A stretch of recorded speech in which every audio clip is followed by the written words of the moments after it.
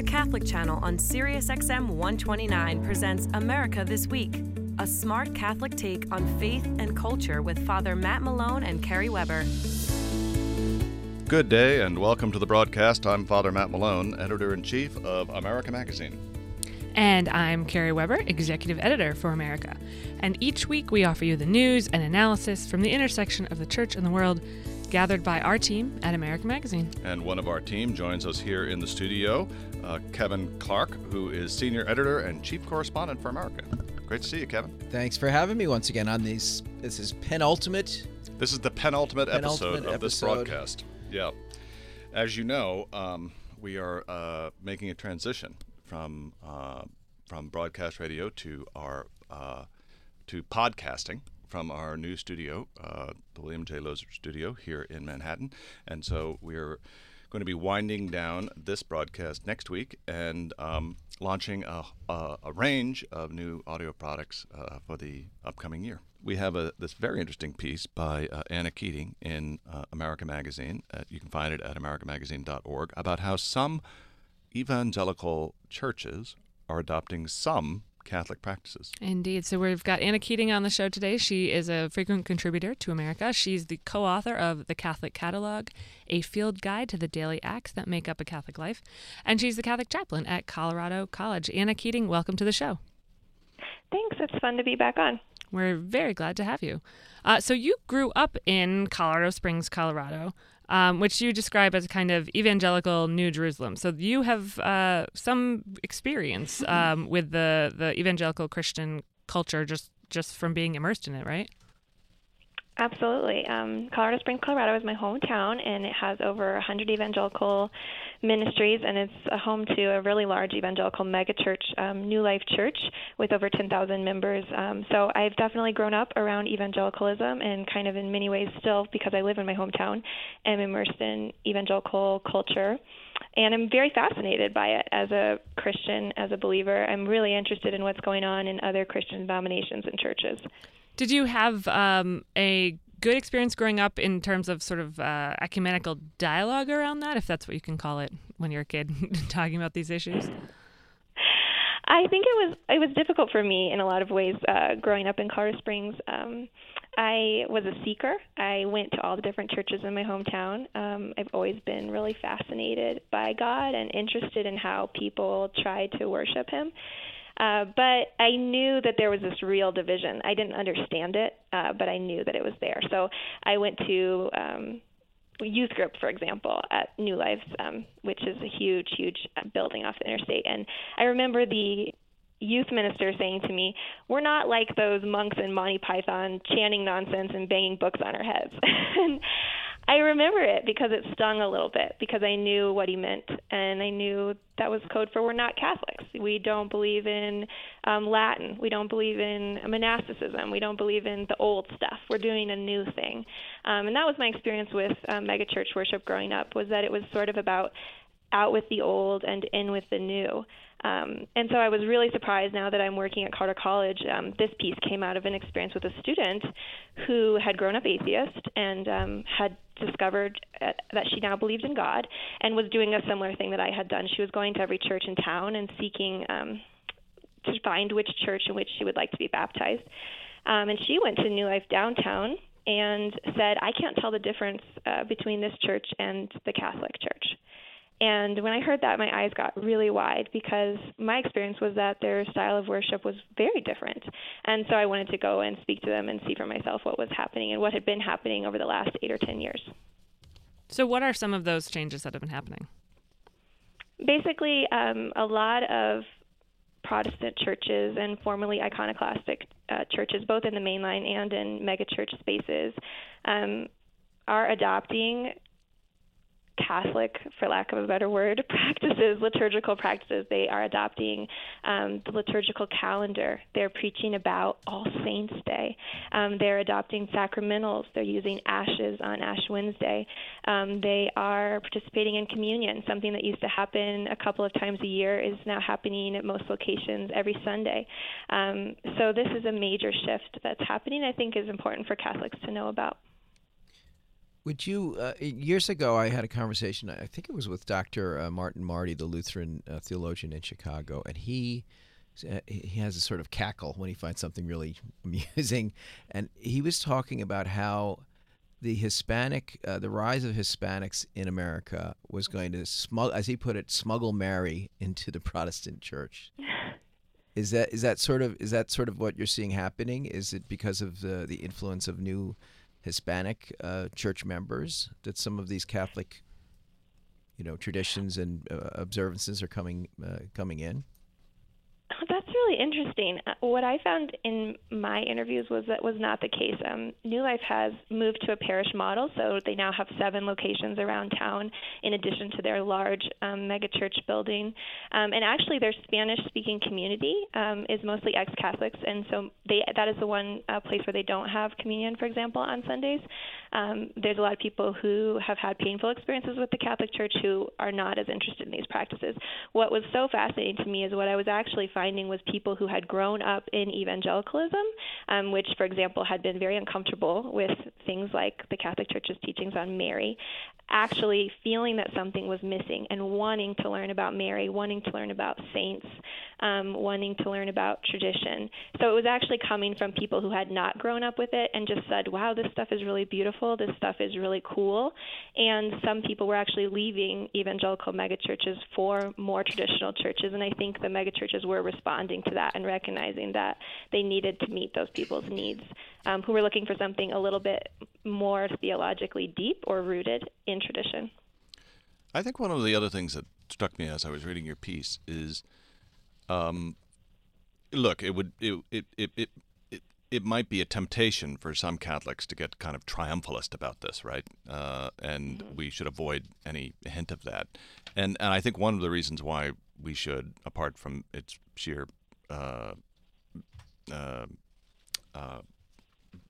prejudice, is that,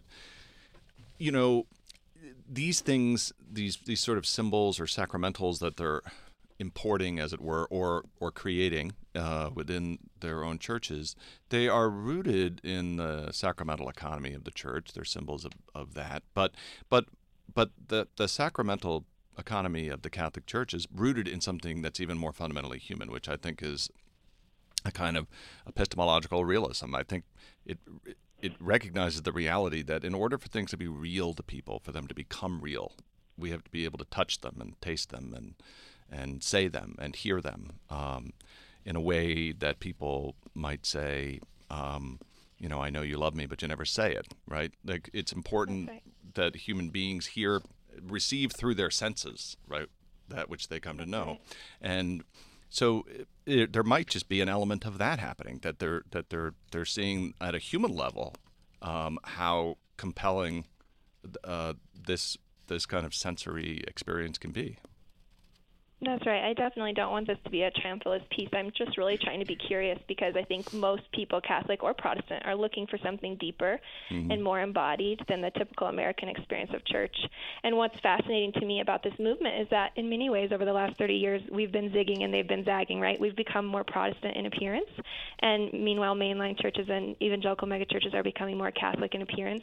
And I think sometimes we've been somewhat embarrassed of some of the kind of foreignness of our embodied spiritual practices, the oil and the incense and the bells that didn't feel very American, and felt a little hocus pocus perhaps. We maybe had a little bit of shame about some of these beautiful traditions, and someone who maybe doesn't have that baggage is just saying, look at this is really beautiful. Right. And ironically maybe isn't finding it in some Catholic parishes where some of these beautiful practices may have been de-emphasized over the last 30 years. And what's interesting is when you ask a lot of Protestants who are people of faith, what if there is something about Catholicism that they admire? What they usually talk about is the kind of aesthetic of Catholicism, and it's the way that the pageantry, the sort of glorious pageantry of it. I remember Mitt Romney in his when he was running for president, he gave a speech about his own faith, and he talked about what he admired in each of the faith traditions, and that was the thing that he identified in Catholicism. And so, Anna, you and your husband run Keating Woodworking, right? Is that what it's called? Keating Woodworks. Keating Woodworks, okay. And you are doing, in part, sort of restorations of churches, or the creating altarpieces or ambos or all sorts of things that go into churches, right? How does that sort of connect you to some of the themes that are in this piece? Like the mega churches are not known for their sort of architecture. But do you see some elements of trying to incorporate sort of the structural beauty of the church as well? Is there any stained glass showing up anywhere? Not a lot of stained glass, no. So I have a personal interest in this piece, and that's what drives all my writing. And part of that is that my husband is an artist. He's a woodworker. So we have one business, Keating Woodworks, which I help with, where the standalone pieces, tables and chairs. And we have another business called Sacred Spaces, which restores and does all of the interior woodworking elements for churches. We just recently did a Spanish Mission revival here in Colorado Springs. That was a beautiful old building, lower income community on the west side of town. But everything was, falling apart, and it needed a full restoration, and we were really happy to be able to live our faith in that way by creating a beautiful church, everything from the altar and the pews to window treatments. That was a big project, all that coming out of my house. So yeah, I think that it does matter a lot. And I think for my generation, beauty is not a culture war issue, which is so appealing. It's not about being a Democrat or Republican. It speaks to every single human heart. I think it's a human need and a human right. And one of the things that we have religion for is to be in a beautiful building that makes our hearts, it lifts them up. It lifts them up to God. And it speaks to who God is, the author of beauty. So I think that these needs are very real. Just as you spoke of the need to experience God in our bodies, we taste him in the Eucharist, to see our prayers rising up like incense, right? We live in bodies. And the church needs to be, I believe, a space that speaks to who we are as human beings, that speaks to our dignity. And I think sometimes, again, in America, we have somewhat de-emphasized the importance of those spaces and the art that's within them, and asking ourselves, does it really bear the weight of the mystery? Is it very welcoming? Do people come in and feel moved? Because it's a heart thing. I think that's a really great question. And, that is I believe it's one of the transcendentals along with the good and the true. I mean, beauty is fundamental to the human experience, right? And it's an important way that we come to know. We have been talking a little bit about what it is that, evangelical Christians may be taking from the Catholic tradition. What do you think Catholics can learn from the evangelical tradition, from their churches? That is such a great question. I love so many things about Pentecostalism. In this piece, I could go on and on. There are actually charismatic Catholics. 50,000 of them prayed over Pope Francis in Rome's Olympic Stadium. So there are many Catholics who are drawn to elements of the Pentecostal worship experience. And I love many things about the experience. I would say one thing we can learn about it is the laying on of hands. If you go to an evangelical megachurch, there's a team of people who are ready to pray over you after every service. And I think that that's a really strong need that we have in our culture of touch. And there's a lot of fear in the Catholic Church, even to bless a child, because of some of the clerical sex abuse and other things that have happened. But I think people need to feel that that's an option if you are someone who wants to be touched. I mean, my husband doesn't even want to hold hands during the Our Father, but there are people who long to be touched, and have the laying on of hands as a beautiful part of Pentecostal worship. Another thing I think we could learn from evangelicals is the practice of giving testimony. Lay people regularly stand up and tell what Jesus means to them, what Christ has done for them, and share their faith story. And I do think that we need to empower lay people in Catholic spaces to share their stories, and that not happening is a big problem, because there are people in the pews who have incredible stories, and we're not hearing those stories in the sanctuary. Sure. And then also, I think as a young girl growing up in Colorado Springs, as a Catholic girl, I was impressed to see women being invited to break open the Word.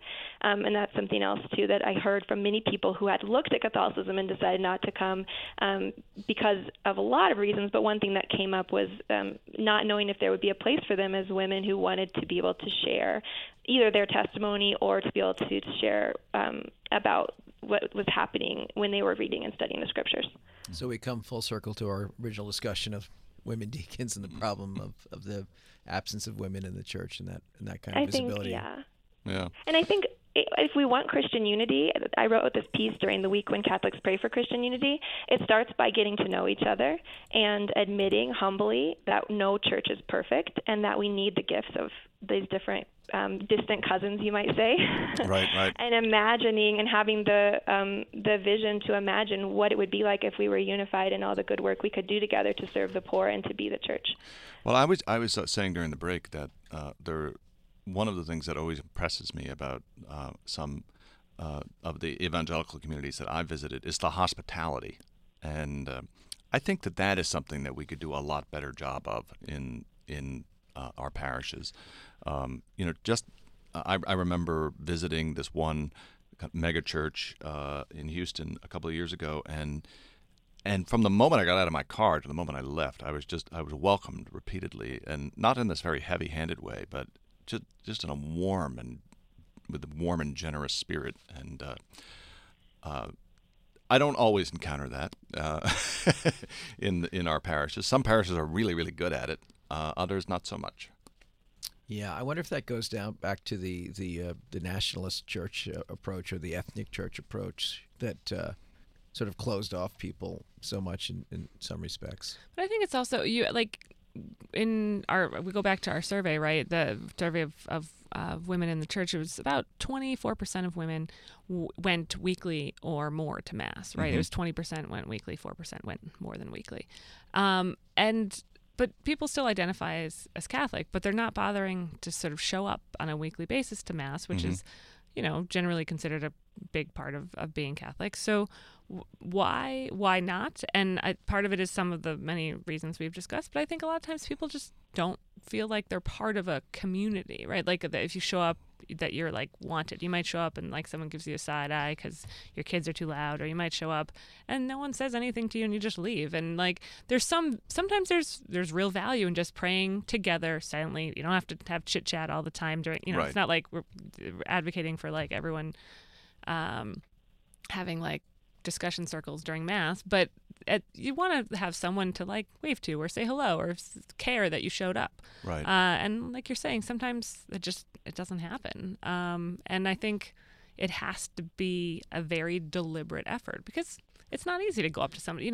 Half the time you go to Mass and people go like literally from the communion line out the back door. Yeah. Like they're like, the parking situation is terrible. I got to get out before everybody else does. First to the donuts, whatever it is. Right. Well, we tried to. Coffee and donuts is important. It is. But if you have donuts, can keep you there. That's how we got to know people. Yeah, right. Like little things like that. It becomes sort of like a joke. Like, oh, the church was going to give you coffee and donuts, and you can stay, but. Talk to people. That's how you talk to people, and I can attest to the testimonial aspects that Anna mentioned.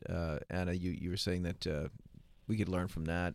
My parish retreat group, that's one of the primary experiences that we have is getting men up to talk about. It's a men's retreat group.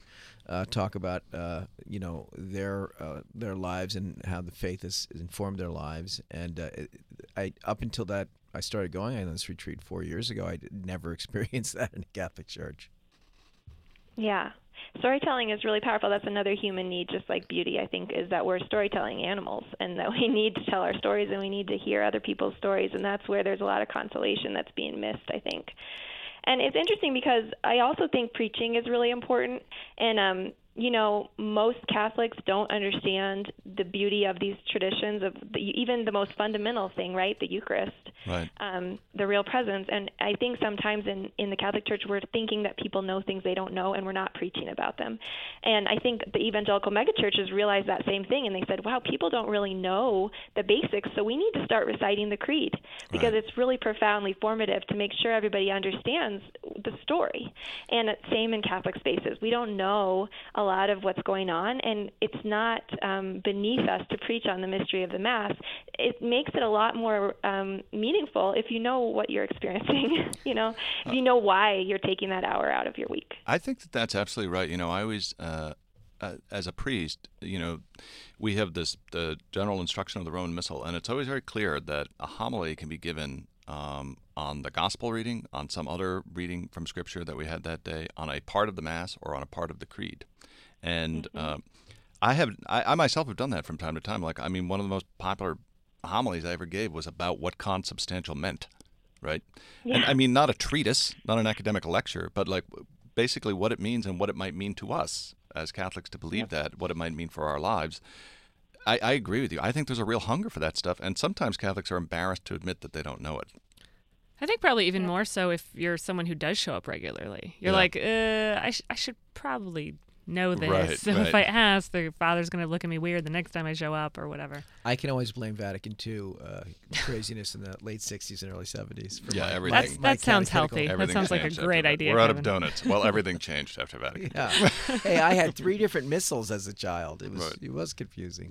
Okay.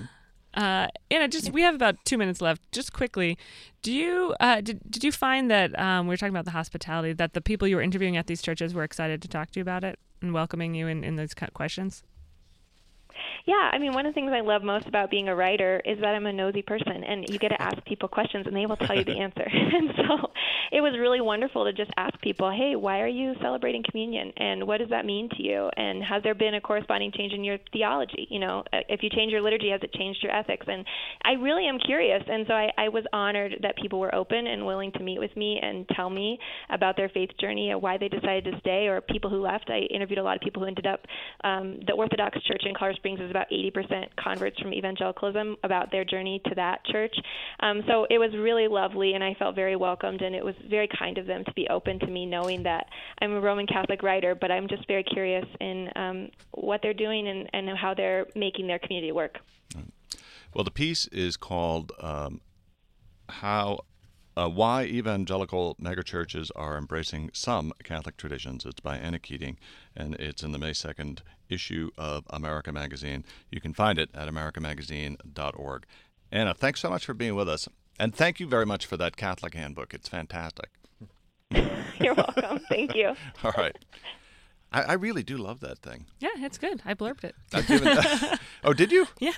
Oh, so, that must have been. That must be why you wanted to buy it. Well, listen, should we plug the furniture business as well here? Has anyone got any of their furniture? Well, I haven't sat on it's any wonderful. Of that. Have you blurbed I've seen the pictures chairs? of the church. No, I've seen pictures of the church. It looks beautiful. Sacred spaces. It's a very talented family, the Keatings. Yeah. And I mean, no, it's they are pretty talented. Colorado Springs, isn't that where the Air Force Academy is too? Maybe. Yeah. Yes, it is. I also want to give a shout out to the Archbishop of Chicago, Cardinal Blaise Cupich, who has this wonderful piece in America, which we didn't get to today, but is nonetheless worth a read. It's called How Mary Can Be a Bridge Between Christians and Muslims. And I'm not going to give our listeners a précis. They can go to America Magazine and read about it, but it's really, really interesting. And in the spirit of what we were just talking about, not only ecumenical dialogue, but interreligious dialogue as well. Building bridges all the time. Building bridges. You have been listening to America This Week on the Catholic Channel, Sirius XM 129. To read any more about the stories that we mentioned today, you can go to americamagazine.org, and to subscribe to America, call 1-800-627-9533. That's 1-800-627-9533 for a smart Catholic take on faith and culture. For Kevin Clark and Kerry Weber, I'm Father Matt Malone. Thank you, and good day.